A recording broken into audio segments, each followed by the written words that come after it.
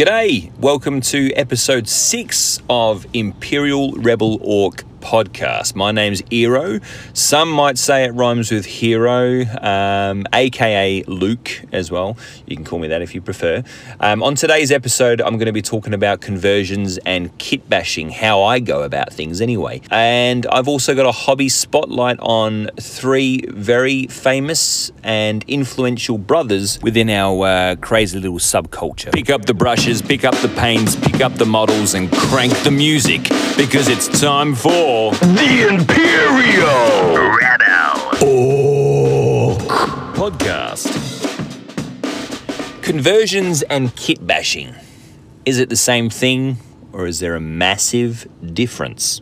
My understanding is that kit bashing is having several kits at your fingertips, within reach, as you sit down at your hobby desk and going, okay, so you might have a kit of Imperial Guardsmen, you might have a kit of a Dreadnought, and you might have a kit of some Orc Commandos. You open up 3 boxes and you look at all the sprues of all the lovely sculpted plastic crack, and you just go, well, I don't just want to make them the way they're meant to be. How about if I have an Orc? I'll have a Commando Orc, but he's going to have a massive Dreadnought arm, a big, huge metal claw, because let's face it, that's very orky anyway. And it's going to be way too big, and it's going to be cartoonish. But hey, that's Orc, so it's going to work, and you're going to rock it. Or you might just swap some heads around for the Imperial Guardsmen. Instead of Imperial Guards, you might have Adeptus Mechanicus heads on them or something like that. So basically, mixing up the kits, kit bashing, beating the shizen out of the kit and not making it the way it's meant to be, and swapping all the bits around to make it quite unique and more appealing, possibly, to your eyes. Whereas converting, is not building, well, it could be building from scratch. That would be scratch build, though. That's a whole different topic. Conversions, in my mind, are taking something. So again, you might have that Orc Commando, and you really like the weapon he's holding, but you don't like the arm that's holding it. So you snip and clip or cut and carve that arm to make it look different. You might have an Orc that you want to sit down on a throne because he's King Orc from Lord of the Rings, and the Orc that you've chosen is standing up. It's very like upright, straight back, everything. So you go, how am I going to make him sit down? So you'll cut, you'll carve, and you'll even add something called green stuff to shape, which is like a modeling clay that we all love to use for bits and bobs. You might cut that Orc in half and then add some green stuff into his hips to make it bend a little bit more so that his bottom can sit on a chair. Then you might cut his legs into 2 pieces, reshape the knees with green stuff, and have his mouth open, so cut his head in half, and drop that bottom jaw with some more green stuff. All very fiddly work, but a hell of a lot of fun.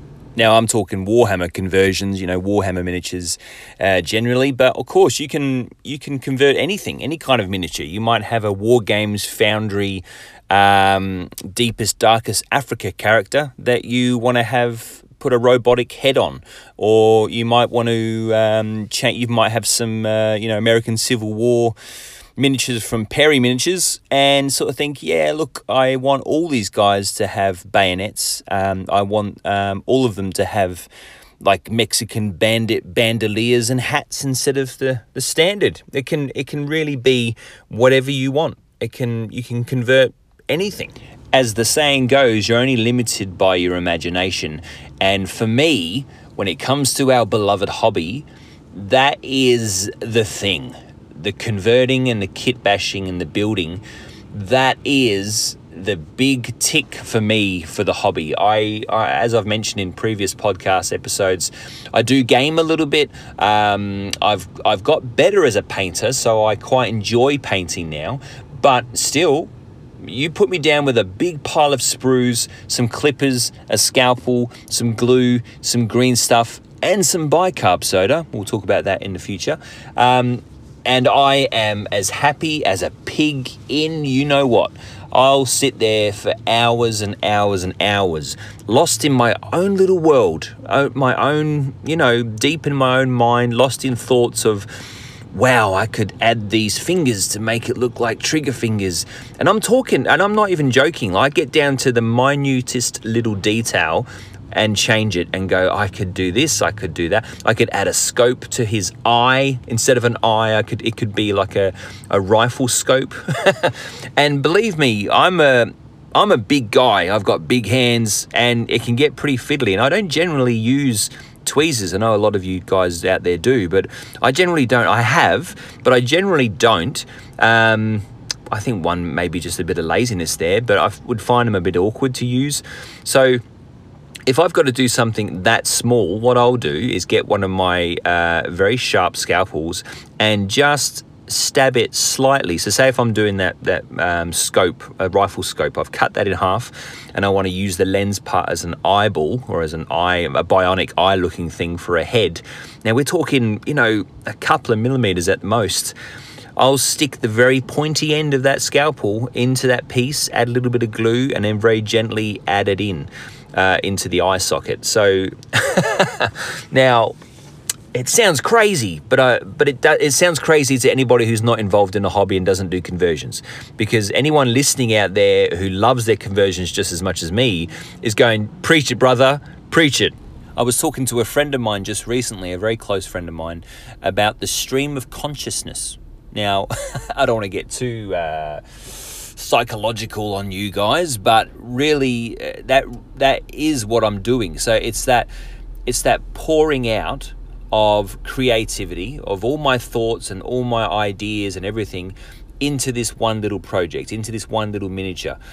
Or it could be when I'm writing, just, you know, writing some backstory for my little guys, and it all just comes pouring out. I don't generally, sometimes I do, I suppose. Sometimes there's an idea is formulated and I think, yeah, I want to write about this and I want this character to do this and blah blah blah. But my favorite type of converting, so when I'm sitting down and just going nuts, my favorite type is exactly that. So there's no real plan. I just start building. I have a whole bunch of pieces, and believe me, probably like many of you, I've got a lot of boxes. I don't have, some people say I've got my, I'll go and look in my bits box. My bits box is never ending. There's just a lot of stuff. So, but that's part of the fun for me, sort of scouring through the piles and the bags and the shelves and the boxes, looking for bits. And sometimes just doing that, I can be inspired to go, oh, I didn't think of this. I'll add this crown, or I'll add this staff, or I'll make this guy a crossbowman, but he's shooting sticks of gelignite instead of bolts. I don't know, whatever it is, but that, when I'm lost in my own little mind, in my own little world, and just free-forming, just freestyling, let's call it that, that's cool. I'm just building from scratch, building the ideas that just naturally flow out of my brain there and then. That is like utopia for me. I'm in heaven. I go to a place where no one can touch me, and it's just me, it's just my thoughts about what I'm doing, and that, it doesn't get any better than that. Now, let's face it. I mean, let's talk about the Games Workshop range. There's no. I'm not saying there's no imagination there, because you look at some of the stuff they produce, like the Dark Elder releases of late, all their Nurgle stuff, the Death Guard. I mean, yeah, the people designing this stuff are just as twisted as you and I, maybe even more so. So there's no lack of imagination when it comes to the ranges that they're releasing. Not at all, I'm not saying that. But for me, and I've probably said this many, many times before, I really like putting my stamp on it though, my version of it. Yes, sometimes I'll purchase some models and I go, no, I just like the way that is. I'm not going to touch that at all. But I'd say 90% of the time, I'm looking at it and going, I love that, but I would do this with it and I would add this to it. And that's the fun of it for me. That's a like I said before, it's a huge tick that eagerness to attack that little bit of plastic to make it mine, to make it, give it the Eero treatment. Now, I hope this doesn't make me sound arrogant, but some of my own personal favourite conversions that I've done are for a group of miniatures, a project I called Le Macabre Carnival. That's my really weak attempt at having an accent and making it sound sexier.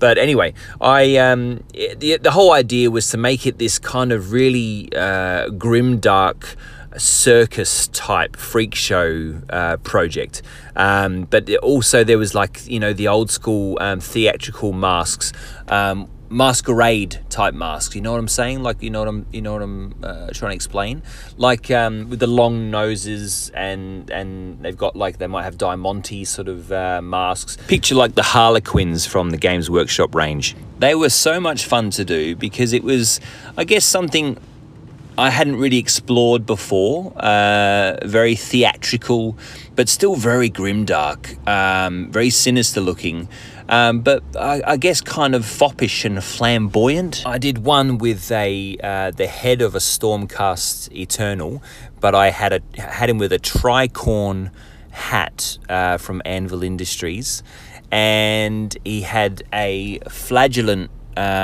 torso from, you know, the old Warhammer Empire, and his legs were actually from an Escher gang member, so it had, like, the, you know, the platform boots, and I think the arms were Escher as well, and he was holding a dagger behind his back. Now, such a simple kit bash, it was a kit bash, but just looked so good, like so right, the right amount of sort of I don't know, like he was ominous, but without being a monster, you know, and it was cool. I nailed the desired effect that I was going for. As I always say, each to their own. If converting and kit bashing isn't your thing and you just want to buy the box and follow the instructions and put the arms where the arms are meant to go and the heads where the heads are meant to go, that's fine. That's, you know, who cares? Like, as long as you're having fun. It's like when I was a kid, you know, I knew other kids that you'd buy Lego and they'd follow what you meant to do and put it together and play with it. I would put it together, always put it together the right way first when it came to Lego, then smash it up and make my own weird and wonderful object to play with. What I would suggest, though, if you haven't done any kit bashing or converting, is just give it a go. If you've got some leftover bits and bobs, then have a go at making your own little character.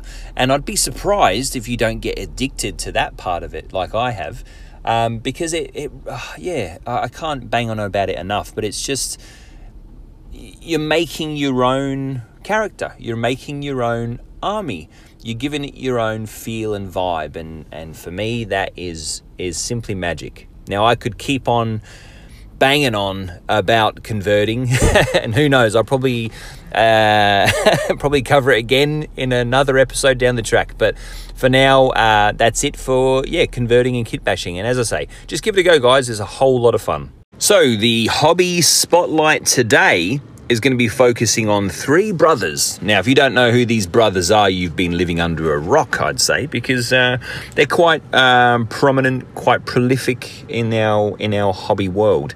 I am, of course, talking about Greg, Adam, and Eric Wire. When I first started following them, I actually thought it was Weir, but it's actually Wire. They have a podcast called Dragged into Turbo Lasers. We'll talk about that more soon.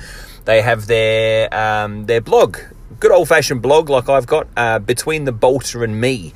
Now, that's how I first heard about these guys, and they're also on Instagram, they're also on YouTube, they're also on Twitch or Twitcher, Twitch, I think it's called. I'm not across that. I'm not across all social media platforms.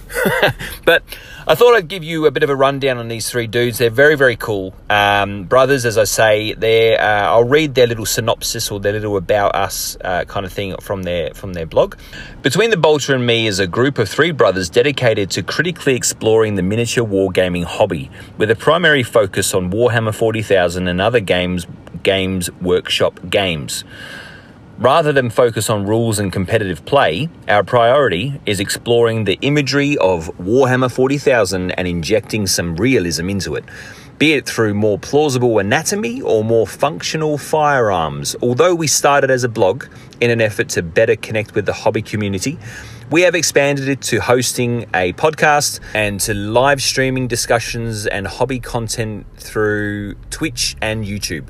We began Between the Bolter and Me in 2013 as a way to explore the aspects of the Games Workshop's universe that interested us most and to ultimately develop our own vision of those settings.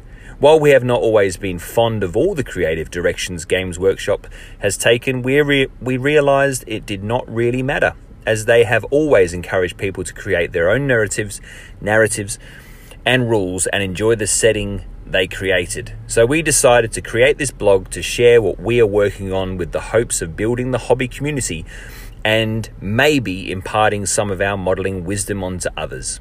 Now, I can relate to all of that they just said, especially now if you remember back to episode 3 where I talked about Woodugast from Convert or Die and talked about the realism. So like as they say, the plausible anatomy or more functional firearms, because some of the weaponry is just, for want of a better word, it is ridiculous. You've got these massive, huge flamers in tiny little hands, or the reverse. You've got massive hands with, not quite realistic weapons. It's very strange, some of the proportions, but it is hero scale. Now, for those not in the know, hero scale is bulky, it is chunky, and that's my understanding of it anyway. So you do get big hands, you get arms that reach down to almost the knees of a human, like it's not true scale. It's not, like if you go and buy 148 or 156 scale models, like from Warlord Games or Perry Miniatures and stuff like that, they're, what I understand, is true scale. So they're proportionate. They're miniature, tiny 28mm humans. Whereas in the 40,000, the Warhammer world, let's say, they're not like that. Although as time goes by and Warhammer evolves, I feel they are heading more towards a true scale kind of model. Now, the brothers' blog called Between the Bolter and Me is brilliant. It actually covers so much, especially if you're interested in Inc. 28, but it's got Mordheim, it covers the Pilgrim. I don't know if you remember that from a few years ago now with Iron Sleet. They did the pilgrimage thing. It was awesome. The Curse of Alabaster, they also do the AOS 28, which is the Age of Sigma, 28 Inc. 28 version.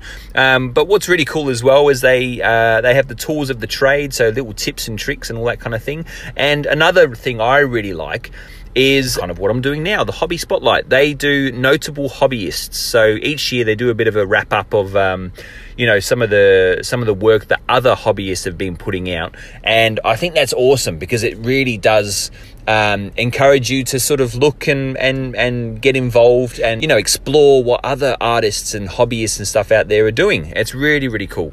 So make sure you look up Between the Bolter and Me blog. It's follow it, comment, get involved. Really, really cool. As I mentioned, the three brothers put together a brilliant podcast called Dragged into Turbo Lasers. Great name.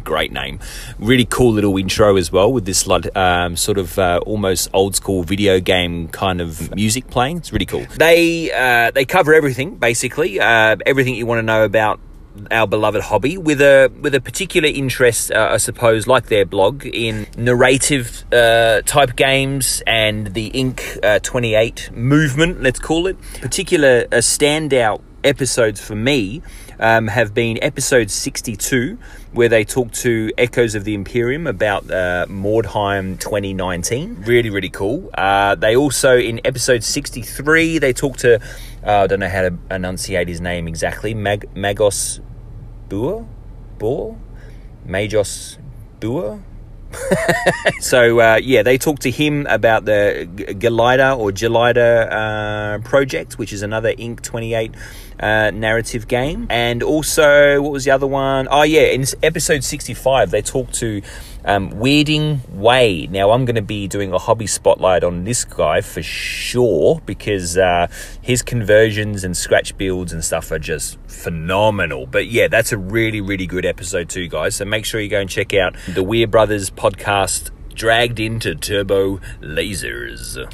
Now, these guys are definitely hobbyists in their own right, and their work is exceptional. It's really cool. So definitely jump over onto the blog or the Instagram and check out their work. But what I love about these guys is that even when they're talking about their own work, they're referencing other hobbyists that they admire and look up to.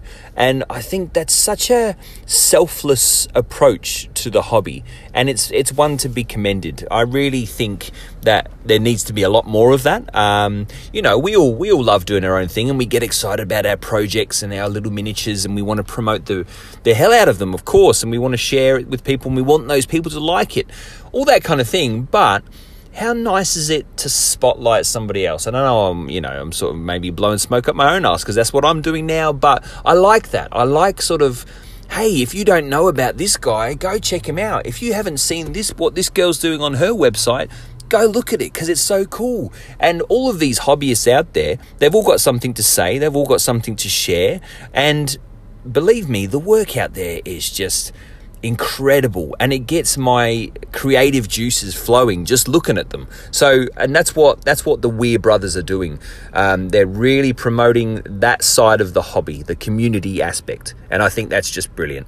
So one more time, go check out the Weir Brothers, I keep calling them Weir, but Wire Brothers, on Between the Bolter and Me, their blog, that's their blog, Instagram, and the podcast Dragged into Turbo Lasers. You won't be disappointed with what they're putting out, and yeah, as I say, they're bringing the community together. So what have I been up to in our beloved hobby? It's full steam ahead for my Hellgate projects. Sand caught by a typhoon, whipped through the acidic air of the rusted, dilapidated, and all but forgotten town of Hellgate.